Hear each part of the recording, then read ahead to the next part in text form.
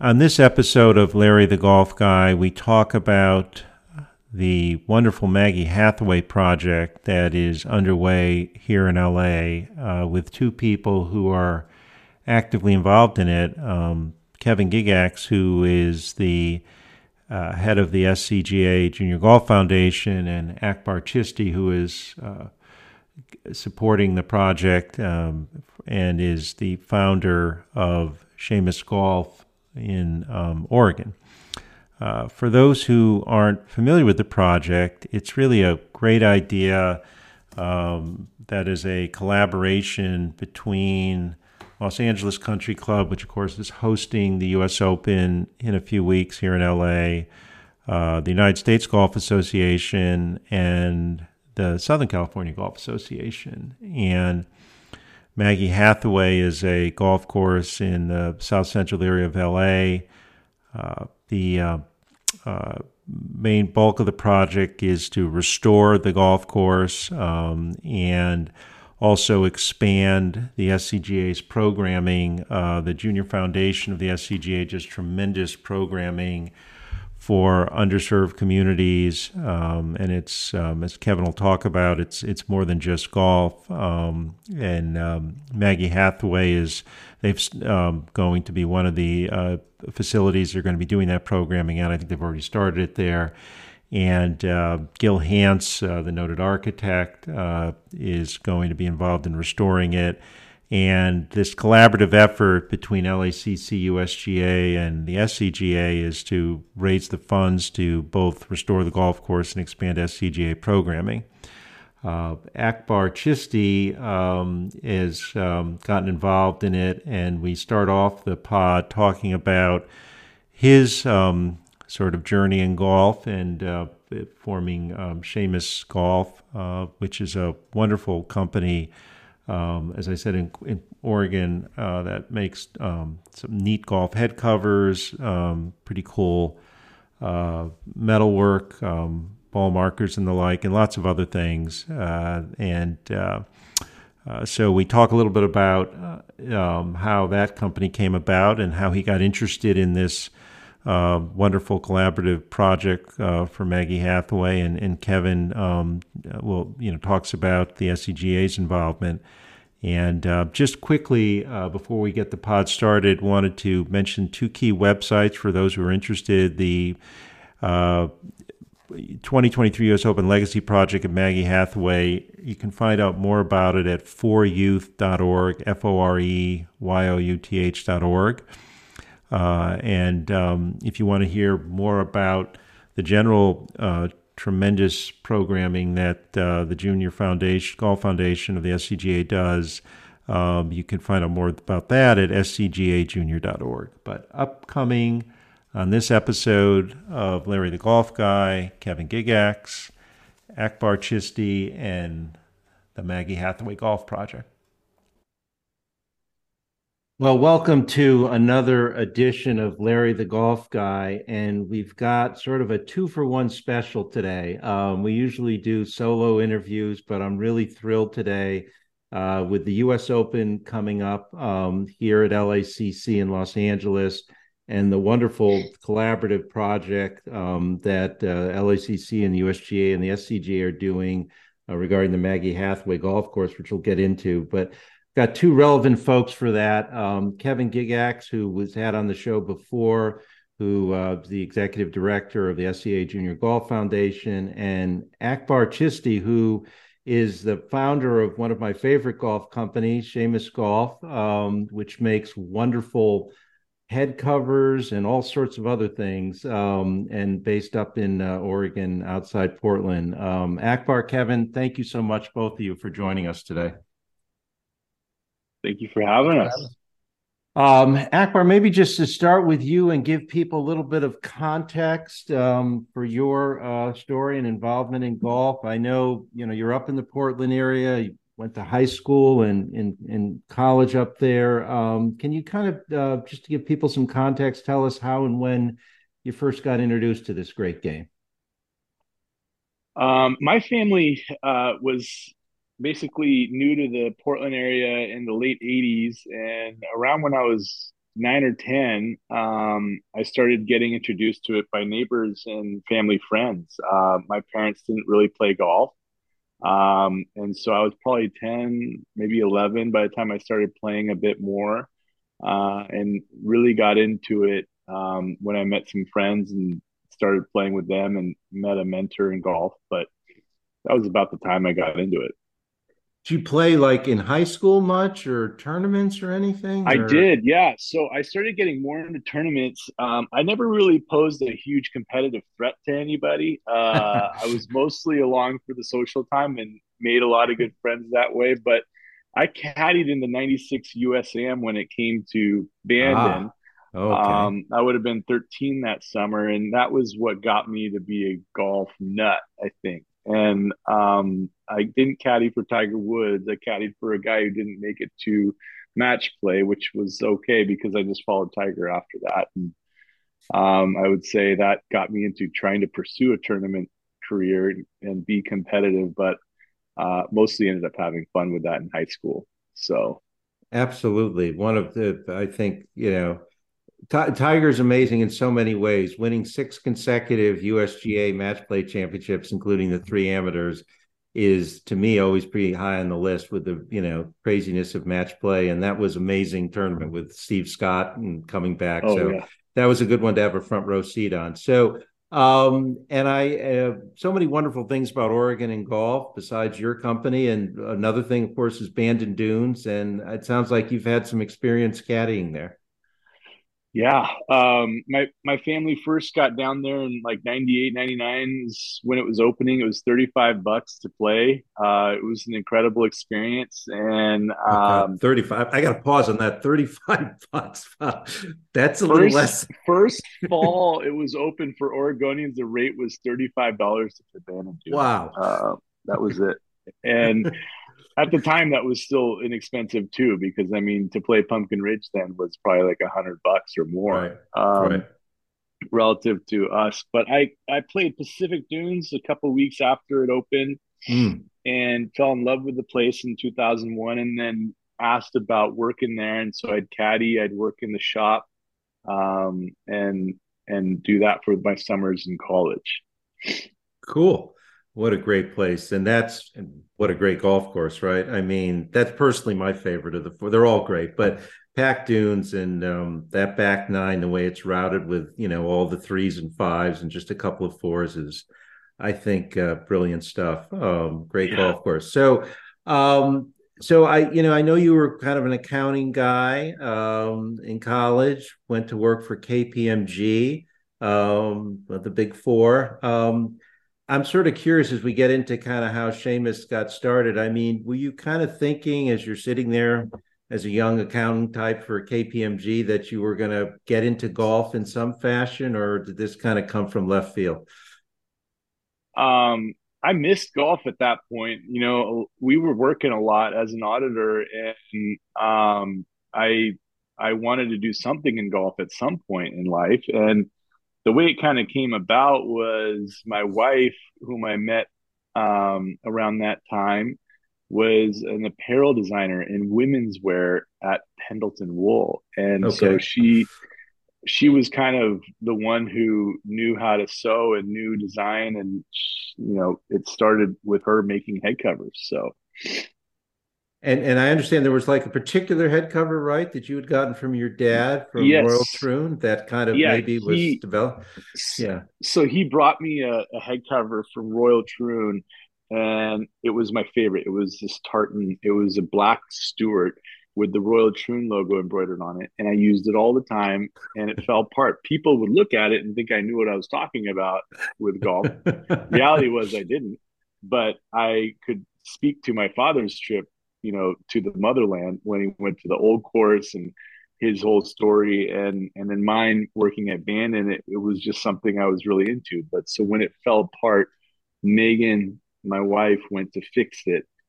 And then the process was like, hey, we could dink around with these and make some scraps. And so she started making them for me, some of my buddies, and that was kind of the beginning of it. It was just to have her having fun with the sewing machine. Cool. So you sort of getting some prototypes, it sounds like, from some of the excess materials at Pendleton. And she's putting stuff together and kind of what was sort of, as you think back, kind of in terms of how you guys got off the ground, what were sort of some of the key moments? As I remember reading about some stuff, it seems like Bandon once again kind of played a role in this, right, as an early client. Yeah, I mean, Bannon was a first customer. They were very supportive of us from day one. We didn't really know why our product was desirable to the core golfer, other than I knew I liked it. The idea of having tartan wool meant that you had some respect for the game, but we were having some fun with it with some pop color linings, and so Bannon is where it dropped, and then after that, Bannon is like a blessing to be there. We started to get to other places, and Chambers Bay was one of them. And so, with that, led to an opportunity there through the head buyer who took note of our product in the shop as essentially the local purveyor. So, Mary Lukasinski brought us in to see how it would do in that 2015 US Open. And so that starts your relationship with the USGA. And I know, and we only post the audio, so I can't show people a picture of it. But I want to talk for a minute because I think it's so neat what you thought about for the next U.S. Open, which is at Oakmont. And of course, people when they think of Oakmont golfers, they think of the Church Pew bunkers between those two holes on the front side. And you kind of created a pretty neat bottle opener for that, right? Maybe you could describe that. I mean, I was a fan of the place, and one of the things I knew about was the Church Pew. And around then, like when I would think about trying to get into do business with an account, I only had the resources of the internet, really. So I would research them. I would look up history. I'd look up eBay finds of things that had trickled out there that people had sold or were going to sell. And at one point, I looked at the aerials of the course and looked at some historical ones and some present ones. And I looked at this Church Pew. And first of all, I took note of the fact that it would really not be fun to be in there. And I That's thought there for could be sure. some way to have some fun with it. And so we started drawing it out, and we were like, what does this look like? And, we had made a couple bottle openers. My blacksmith is how I met him was he was making these cool bottle openers. So we were like, well, what if this last little bunker were the bottle opener and it was hidden in this piece that could sit on a desk or in a bar or something like that, and be cool on its own but also have some function to it, and Right. became this thing called the Church Pew bottle opener. It's very cool. Beautiful piece of metalwork. So, and you guys have, of course, gone on to success. A whole bunch of different products that are really neat that folks can see on the website. If I was sort of asked you, kind of as you sit here, what are we now? You founded in 2010, so we're 12, 13 years into the company. What's kind of your elevator speech on if you were going to say what the essence of Seamus Golf is, how would you describe it? We're really trying to capture what golf is all about, and tell those stories through product. And when we do that, since these stories have meaning, we like to make products that are worth holding on to, and ones that create conversation. So I don't know if that qualifies as an elevator speech, but each piece that we make is one that we think is worth something more than just what it is. Yeah, I that no, that's perfect. And I also know as you talked about golf, as we kind of bring in Kevin here for the Maggie project, you've talked about, and I think we would all agree that, generally for the average person who's not a golfer in public, golf sometimes has a negative stigma, elitist game, not necessarily integrated with the communities as much as other things. And For our listeners who may not be aware of it, the LACC, Los Angeles Country Club, which is the host of the US Open this year, first time it's been to Los Angeles in 75 years, which is kind of remarkable, given the second largest city in the country. But in any event, LACC and the Southern California Golf Association, the United States Golf Association are collaborating on this project to renovate and re-energize a facility in the south central part of Los Angeles, the Maggie Hathaway project. And maybe, Kevin, if I can kind of bring you in at this point and maybe describe for folks kind of what this special collaboration is about and what's being done with it, and some of the programming and stuff, and how the foundation that you run for the SCGA kind of fits in with that. Sure. So thanks again for having me, Larry. Sure. The SCGA Junior Golf Foundation is really trying to think about what would create a more diverse and inclusive game. What are the keys to getting all of our populations here in Southern California involved in the game? And so all of our programming, all of our strategy is thinking through what are the pathways that kids take to be exposed to the game, and more importantly to us, then stay in the game, right? We expose kids to the game. That's not enough. And it's much deeper work to figure out what's the pathway each kid wants to take and how do we ensure they have that opportunity, whether it's recreational golf, college golf, high school golf, whatever it may be. So that's what we've been trying to do. And we've had this wonderful relationship with LA Country Club since the 2017 Walker Cup.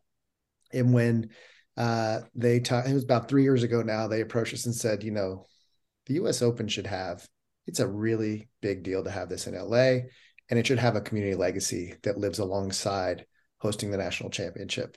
And so it really became a two-part program for us. Part of it is how do we do exactly what I just described? How do we hit that mission across all of Southern California? But is there something special and spectacular that we can do in LA specifically tied to this US Open? And the more we talked about it, the more we honed in on this golf course, Maggie Hathaway. Maggie Hathaway Golf Course is just adjacent to Inglewood in South LA. And it's a 9-hole par 3. That's where kids go to learn the game. That's where seniors play the game. That's where everybody can play the game, right? And that golf course is now 60 plus years old and has never been renovated. So it's an amazing facility, but all golf courses need rejuvenation. And we honed in on that for a lot of reasons: where it's located, who it could reach. But one other kind of interesting fact is the National Golf Foundation identifies the Southwest LA County region as the most golf-starved region in the country, most golfers per capita with the fewest golf holes. So when you think about that, and then you pinch it down to junior golfers get squeezed out first because adult customers pay a higher rate, right? So really excited about the project. Sorry to be long-winded in my initial description, but no, this is perfect. That's kind of how we got to that. Is we want to do something. We want to do something large for all of Southern California, but also something very specific that will have a legacy with this U.S. Open. No, that sounds great. And Akbar, curious kind of how you heard about this. It seems from what I've read, this dovetails really nicely with some of your thoughts about how golf can move forward for a greater community than it has in the past. Well, I mean, this amount of collaboration between SCGA, obviously, Kevin, you guys have done an incredible job with this thing, but there's the city, the county, the USGA, the membership of LACC. Reminds me a little bit of the old course, and in the way that the RNA and the Open Championship and the way it's intertwined within the community. But I have a huge appreciation for creativity. And when you're talking about small format golf experiences, a par 3 course is easily discarded as one that is irrelevant. But what these guys have seen is they've brought Gil Hance and his eyes in to take a gander and see what can be done. And I think it's a great opportunity for him to express his creativity on such a small canvas, in particular when taking in the target demographic, which is an underserved population. And so most people that come from that target don't have the experience to see quality golf earlier on, but paired with fantastic programming, which is what they would bring with this learning center. So from my perspective, I've always thought that golf had opportunities to open its doors to new people of different backgrounds. And this is one that flings it wide open. And I get excited about that because my family's Pakistani. We came to America, Pakistani American. Golf isn't part of our culture. And I was ingratiated to this game by people that had a similar thought process. Now, we didn't have this amazing institution that would be going in, but I saw this when I heard about it from Kevin and his team as this is like what they're doing is they're paving a way for the future. I think that there's a huge impact opportunity for the local community, but it seems more like a blueprint for something that could be followed. And I think that's what I get excited about. I mean, I just think it's so cool. The idea of having so many people working together like that. Akbar, I think you hit it on the head. I think one Yeah. of the things that really moved all of these groups to collaborate together was, why can't the U.S. Open be this U.S. Open and the Community Legacy be a blueprint for doing this in other places for other groups and other populations and other facilities? Yeah, absolutely. I mean, it is just to pick up on the blueprint notion, because I think historically, I mean, the USGA, runs a fantastic tournament. All their tournaments, all their national championships are fantastic. But I think even they would acknowledge, if you talk to their leadership, as I know you guys have, they would come to town, get it all done, and then kind of move on. And I think this is hopefully a blueprint for them going forward to, in addition to running a wonderful tournament, leave something of a more permanent nature behind for the community, to sort of have a lasting impact. That's certainly what I think is going to be happening here, and hopefully in other sites to come. Yes. I get excited about that. In the process of learning about this project, I've been, calling out to some clubs in my normal course of business and just talking about it and learning about their involvement. And, to some degree, like there is an absolute appetite in other cities to try to replicate or do something like this, or they're already on their way to doing something like this. But the order of magnitude, the level of impact is it's so much greater with the weight of the US Open coming through, For because sure. what it brings from a business standpoint, but also like what it can leave behind. I mean, I think what you're saying about this legacy concept is remarkable. I mean, I'm excited to see what it can do. And you mentioned both you or Gil Hance. I mean, what a great part of this collaboration to add to the mix. I mean, probably the most creative architect these days, and kind of the current open doctor, if you want to use that phrase. I mean, virtually every golden age architectural gem that's held to the U.S. Open, not just LACC, the Country Club, you can go down the list. I mean, he's really touched all of them and just done just a fabulous job. So how exciting for him, as busy as he is, right, to devote his time to something like this. Yeah, I would imagine this is one of his favorite types of projects to work on. I mean, he's rolling off of what he did with the Palm Municipal. I think that was in Florida. That was a pretty sweet setup. But this is Yes, a little yes. bit cooler to me because of its setting and the partners that are engaged in it. But if you think about how golf was brought to the masses way back when, which I always like to look at our reference points, it's like old Yeah, Tom built the ladies putting course for kids and women, and he was the best architect at the time. right. And so, that's how he got golf to spread. And so, the many benefits of golf, I think, can be amplified on canvas that Gil has set his hands on. Absolutely. And maybe Kevin, just you can maybe spend a few minutes just talking more generally, just for listeners who don't know about some of the programming on the SCGA side that the Junior Foundation does at a whole bunch of facilities in Southern California. Because I think one of the neat things about the foundation and the great work you guys do is it's not really not merely focused on, you know, making a lot of great golfers. It's really focused on helping people's lives and the way develop the coaches from the community. But you can talk to it a lot better than I can. I mean, if you could sort of talk about that, I think that would be really interesting for people who aren't familiar with it to hear about. Sure. So, we do kind of three major things. We give college and vocational school scholarships. We run youth on course in the Southern California region. So that's $1 to $5 green and range fees. And then we do what we call player and youth development. And the reason we do player and youth development is we feel we've been tracking all these kids that play golf and youth on course. And it's awesome. We've got so many kids playing golf right now. They're playing a lot of golf.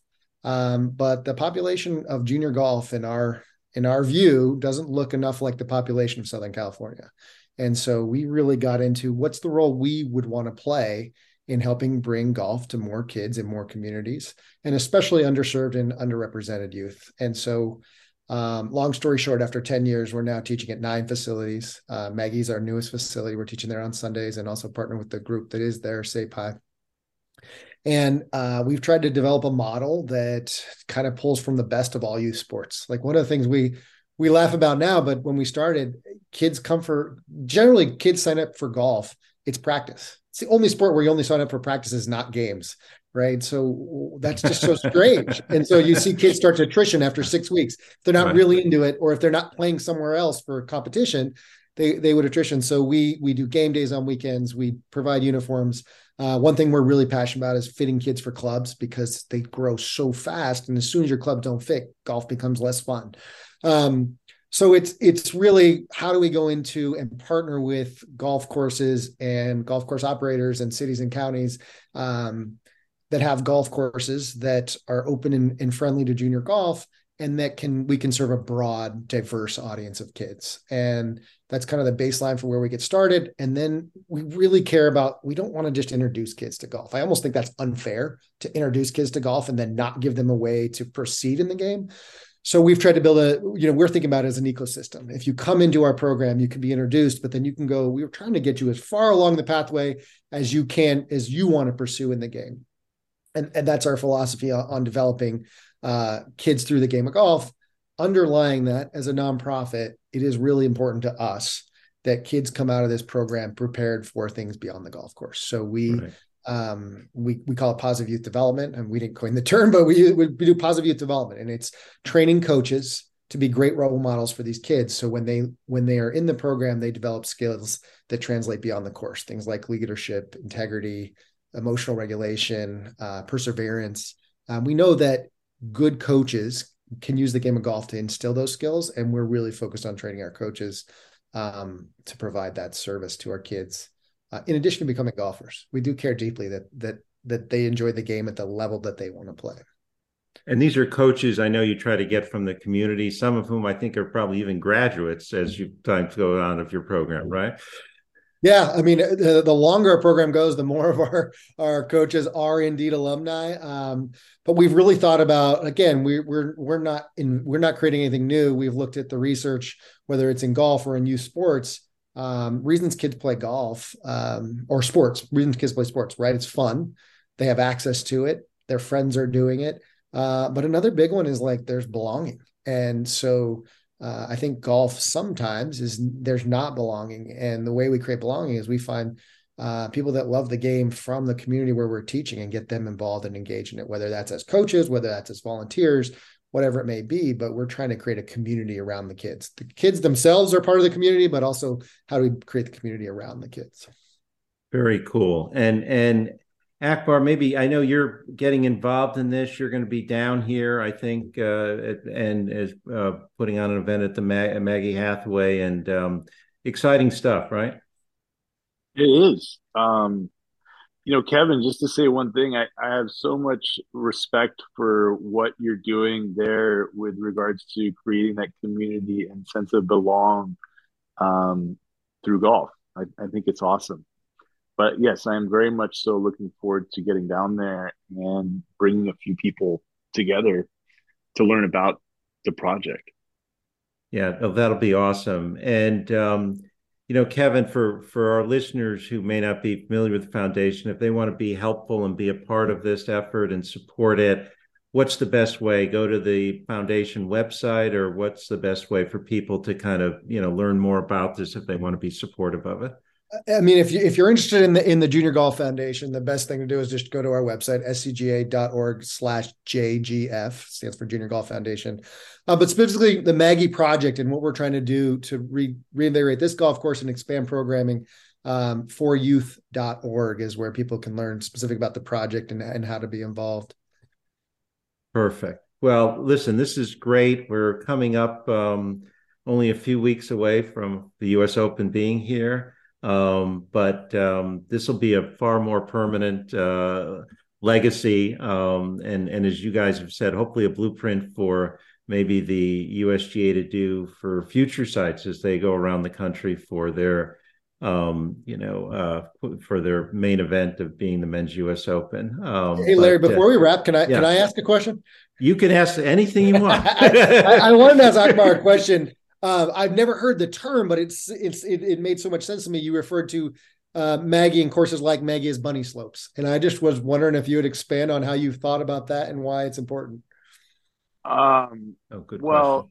I think that my first course I ever played was this course here called Orenco Woods, and it was our version of a municipality in the city of Beaverton. It was just outside of it, and these little courses have so much value to the introductory golfer, and that course has since been developed, and so that course shut down. And I think it's really important for us right now to be looking at these small format golf courses as opportunities, because just like skiing, which has its challenges and things getting into it, they have this term called bunny slopes, which is where you can learn in a non-judgmental setting and very easy type of golf. And that's why I see a place like the Maggie Hathaway as just one opportunity. And there's a lot of them. And I think that, with you guys having programming in different areas, even, I mean, I get so excited to see what precedents this creates for SCGA. Yeah. No, that's a great point. And it's funny listening to this. I do, as Kevin knows, I do a lot of course rating work for the SCGA with the great Doug Sullivan and the crew that he has rating courses, and got a lot of golf courses in Southern California. And the SCGA's, it's as I say, it's San Luis Obispo to the Mexican border and the Pacific Ocean to Arizona. That's a pretty big area, and they all have to get rated once every 8 years. But the reason I mention all that is the USGA is on the cusp of expanding the course ratings and slopes and handicaps to these courses down to as little as 1,800 yards for 18 holes. They sort of have done all these studies and are comfortable that it correlates in terms of if you can establish a handicap on those courses, that's valid to, obviously with the slope adjustments and stuff to go on, a larger par 72 golf course. And we have a ton of these courses in Southern California. And so even though I'm not a new golfer, I love playing them. I think they're a blast. It's just a lot of fun, easy to walk. It's fun to play. And so we're actually going to be now rating, I can't remember the exact number that Doug told me, but a ton of these over the next year or two, because they haven't been rated before, and we got to get them all rated. So that's a big part of the game. It's fun. It's bunny slope is a perfect analogy for skiing, for golf here, to use that term. I hadn't heard that before, but that's a perfect term to use. And it's less intimidating. It's you can play it quick. One of the many things people understandably complain about golf is I don't have 5 hours or more to go play, an 18-hole public course. So you've got, something you can play easier and quicker, and it's less intimidating and all of that stuff. So those are all, I totally agree with your points, Akbar, and they're going to become an even more prominent part of the golf landscape here in Southern California and across the country. Yeah, I mean, it has to. If to preserve the game, I think in those areas it absolutely does. I'm so happy to hear that you're sacrificing yourself to go and rate golf courses. It's such a valiant task. How busy does that keep you? I mean, you must have so much work to do down there. Well, I will tell you, and Kevin has heard this from me before, but a couple things on that. First of all, I thought I knew a little bit about this game only because I've been playing it for more than 50 years at this point. And I never would have dreamed how much work, how intricate the whole course rating system is. It is.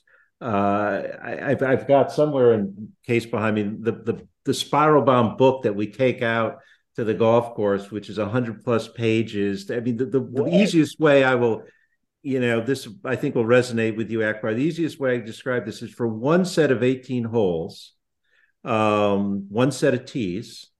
There's 2,880 data inputs. That's how much there is. I mean, I would have thought, stupid me, I would have thought, oh, you play the course, you look at the yardage, you make some judgment. It's not at all like that. I mean, we take you can't do them both at the same time. We just rate. We start at 6:30 in the morning, and it takes for a two-person team, it takes about 45 minutes to do a hole, the full length hole for playing a regulation course. So it's there's all these different obstacles and fairway, lateral hazards, crossing hazards, and all these different. So you taking measurements? Why do you do that? Is that it's measurements? There's both an objective and a subjective element of this. I mean, it's you basically, because of the slope system, you sort of are rating it for both a par golfer and a bogey golfer. So how much by the book you assume a scratch golfer hits it and a bogey golfer. So you kind of work your way down the hole from the tee for both a par golfer and a bogey golfer. And at each landing spot, you have a landing zone because you assume how far they can hit it. And you look at not just measuring the fairways length or width, but you measure how far it is to lateral hazards. Is there a bunker in play? How deep is the bunker? Is there a crossing hazard? What's the topography? You have to rate the topography. I mean, there's like 15, every landing zone, I think there's like 15 different criteria that you have to sort of look at, and you kind of work your way down the hole till you get to the hole and you rate the green and the mounding around the green. And, I mean, it is like I said, I thought I knew this game. I was blown away by how detailed it is, but I love it. And we do a lot of golf because every golf course, I was saying, has to get rated once every 8 years. So I don't know how many golf courses there are in the SCGA area, but every 8 years, I mean, and we were backed up because of COVID. So I think Doug I don't rate all of them, obviously. I mean, Doug's got like 40 people on the team, and because, he's got ones in Palm Springs and San Diego, and I'll get up early and drive 60, 70 miles. Palm Springs and San Diego are a little bit lengthy from West LA, but I just started a year ago. I probably did 25 courses last year and probably do at least that many this year, but it's a blast. And private courses are like a very, very small percentage of it. Most of our courses are public courses. So you meet all sorts of interesting people. You're seeing all sorts of interesting courses, different courses. I love it. But it's a lot of fun. And I will invite you, if you can make some time and you're in Southern Cal, we invite you out to a rating. And absolutely, absolutely. Yeah, I mean, Doug, you should. I honestly knew nothing. I thought you were just going and playing golf and writing down what you thought. Well, once upon a time, that was true.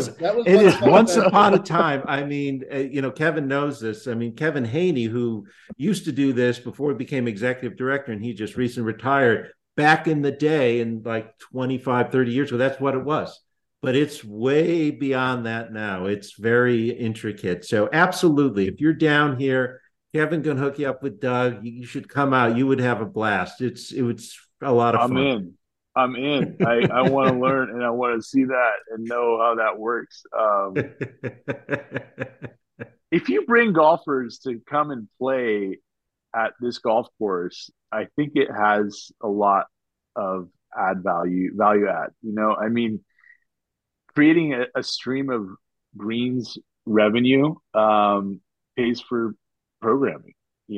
I think Right. it's great that if you guys come in and make this golf relevant to golfers, and bring in that core golfer, their interest level, I think, to support it, and then see it success becomes greater, and that's where I think this collaboration is so strong, is because you're bringing different parties together that traditionally aren't really seeing each other. And I don't know. I just get really excited about this thing, Kevin and Larry. So I'm for sure coming down to do a rating with you, but also keeping a close watch on this thing, because I think there's a lot to learn from what you guys are going through with it. Well, that's I want to thank you awesome. for diving in. I really appreciate your involvement, Seamus's involvement. Really excited to have you guys. I think one of the things that we do, one of our largest weaknesses is awareness. And you helping us throw the Maggie on June 13th is going to just create a ton more awareness for the golf course, for our work, for Western States in SAPI that does the work there. So really appreciate you being willing to be a part of it. And I've got an idea. Why don't we do when we rebuild the golf course, we'll rate Maggie and you'll be an honorary rate. Yes. I Oh my love it. gosh, that That's would be awesome. perfect. That's I would love to do perfect. that. That would be so cool. Oh, I love it. That's awesome. For sure. But listen, guys, thank you so much. I know you're both very busy. I really appreciate it. Looking forward to the Maggie, to the U.S. Open, and to getting the project done. And really appreciate all, Kevin, all you do for the game, and Akbar, that you're involved in this, and all the wonderful stuff you do at Seamus Golf. So thank you guys both. Really appreciate it. Thanks, Larry. Okay, Thank talk you, to you Larry, guys for soon. having Take care. us Bye on. bye. Bye bye.